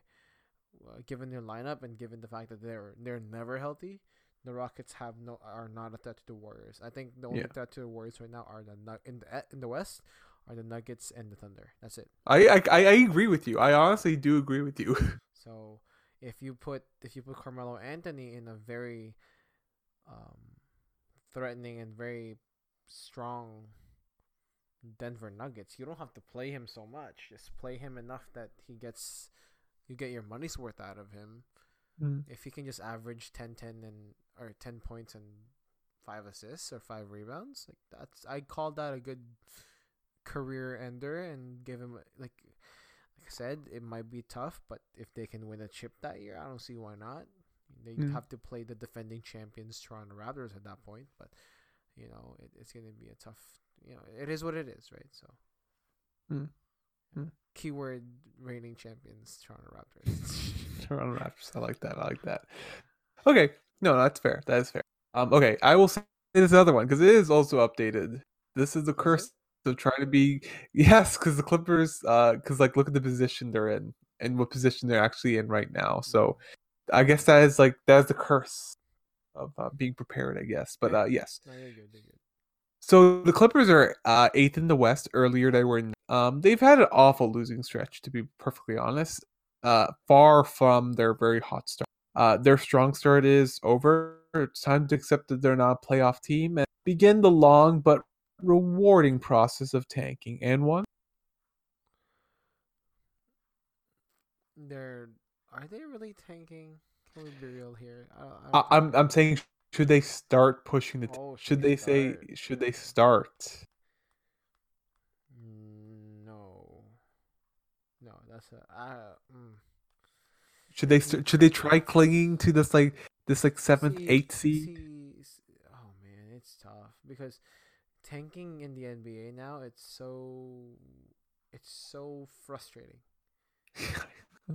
It is because It it's is. not It good. is. It's not good for the league if you're gonna like the other night. I think it was the other night. The Bulls played the Cavs. I think that was the other night. Who could lose harder? Like, come on, man. Like, be honest here. When you're trying to fight for Zion Williamson, just throw the ball. That's it, and play the next offense or play the next defense or whatever. But it's hard to tank, especially nowadays. I think there's a new rule, regarding the draft lottery, so it makes it even harder. It's a lot of luck and a lot of skill and a lot of money ball, man. So if they listen to this podcast, maybe they can do something about it. But the Clippers, I don't You think hear they that, should Owen be. Wilson? That makes it's a You bad know, reference. man, Owen Wilson would play a good version of myself. I'd Oh like to think. wow! Oh wow. Wait, are you saying nerds in nerds basketball the movie? You'd be played by Owen Wilson. Yeah, I just and you'd be imagine Jake Gyllenhaal. that'd be Jake. Okay, I'm not complaining that if I'm played by Jake Gyllenhaal on any, but it'd be so funny because like it'd be Owen Wilson playing this young adult Filipino boy, just saying like him growing. His mom will be like a Filipino lady. It would be like, "Mom, I'm recording here. Jeez. I'm recording here, Mom." Wow. Okay, Wow. whatever. Go back to what you were saying. The Clippers should not tank. They should try to keep up with the eighth place. Honestly, like, and this is a true testament to who they are as a team because these past couple of years have not been good to them. They lost Paul. They lost. Oh, they didn't lose. They gave up Griffin and Hmm. they traded DeAndre. So it's just a matter of, you know what? Let's just play our cards to see where we are, and let's, like, if we make eighth place, then let's go for a playoff push. If Mm, not, then we did fine. Let's move on to the next. Yeah, they're fair they're enough. they're that kind of team. I like to think Fair so. enough. Fair enough. Fair enough. I say you sort of have convinced me in a bit. You know what? Sure, I will say a bit of a brick. It's easy just to say let's tank up, let's go, let's like get rid of this. But I'm looking at this roster. I'm like, this roster, it's too good. Tobias Harris is too good, and what they have going on, it's too good to be a tank team. Basically, they're gonna keep fighting. And you know what? I feel that the Clippers, I really do feel that they think they have a really good shot against Kawhi Leonard. And it's important that they can show that they have a team, at least to Kawhi. It's just showing like, yeah, we compete. We got some talent. We have Tobias Harris. We have Gallinari. We have Gilgeous Alexander. We have a team to work with right here. Kawhi, you should come here. If Kawhi does leave Toronto, I Mm-hmm. don't know, but yeah, you know what? You have changed my mind. I Yeah. will say, keep competing, keep competing. The Clippers are where I think they would have been after the strong start. I'm saying like, sure, they show me that they have a bit more. I underestimated them, but they are not going to be top five. They will not be top five, top six. This is where they will be. Because looking at the standings, the Lakers, they're going to shoot up. The Lakers will go up, and that's just going to displace people below, basically. And the Clippers are going to be in a tough spot, but we will see. Okay. Okay.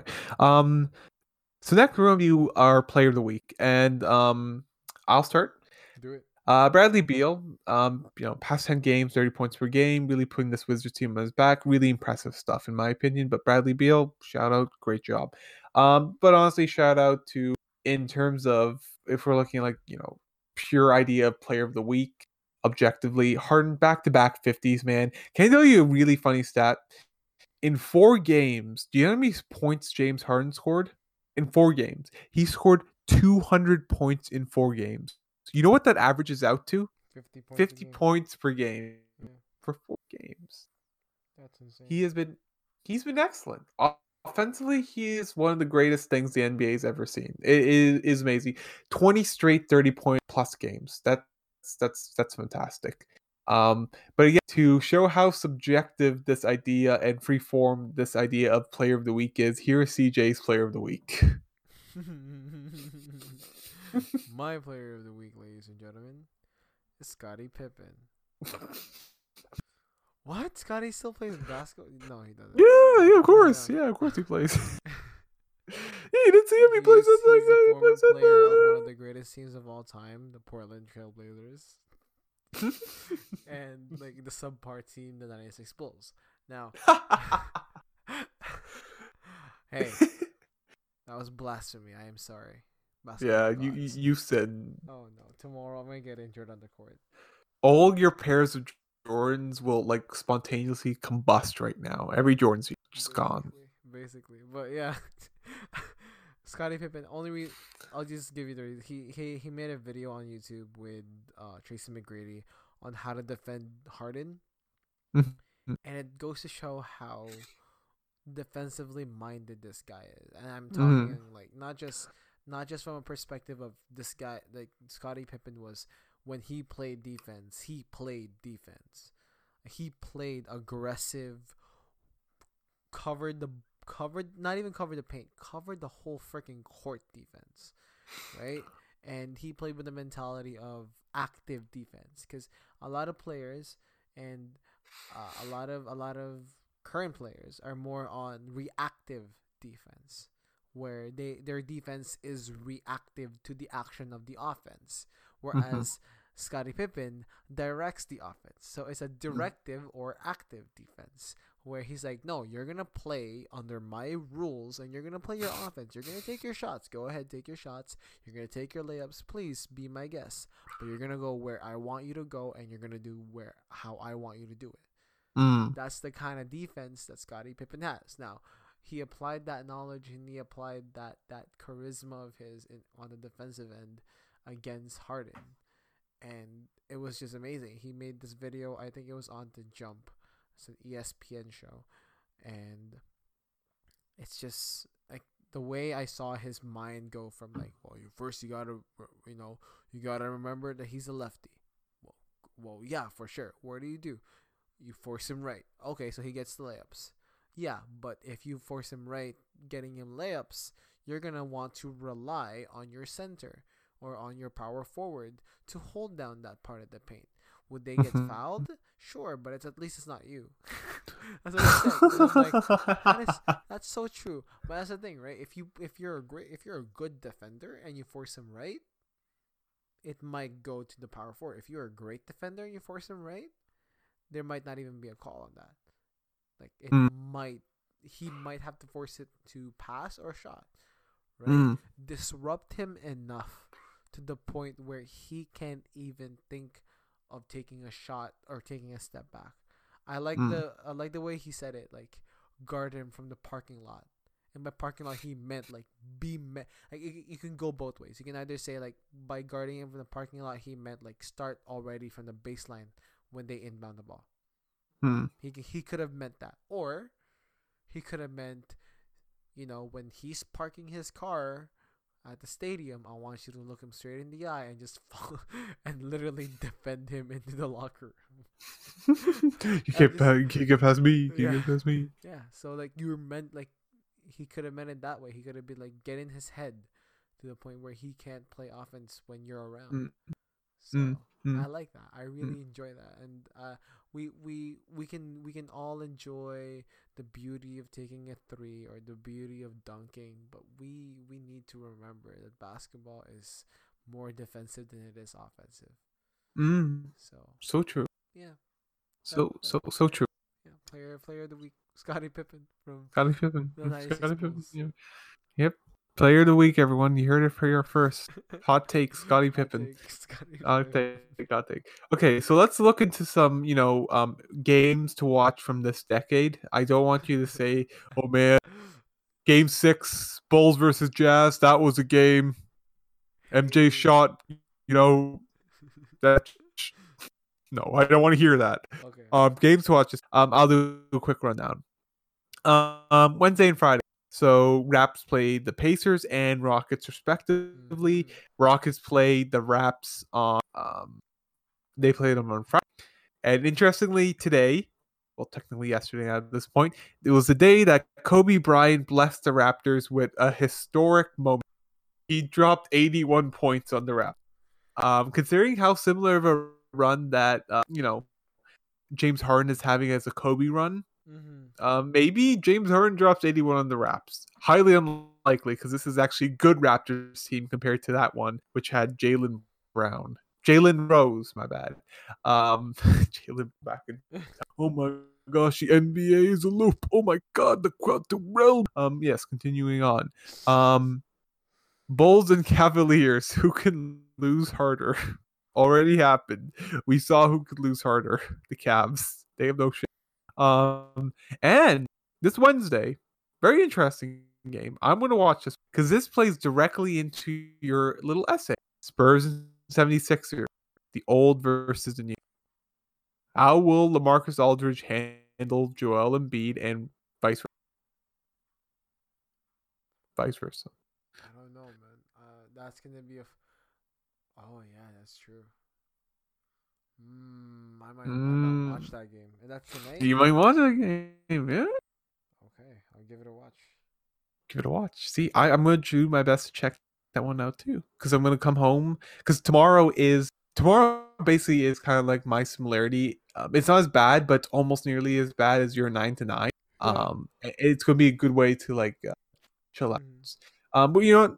This is mine. Um, thank you for listening, everyone. Thank you for listening. This is Post Charmone signing off. And this is DJ CJ signing off. You've been listening to Nerds and Basketball.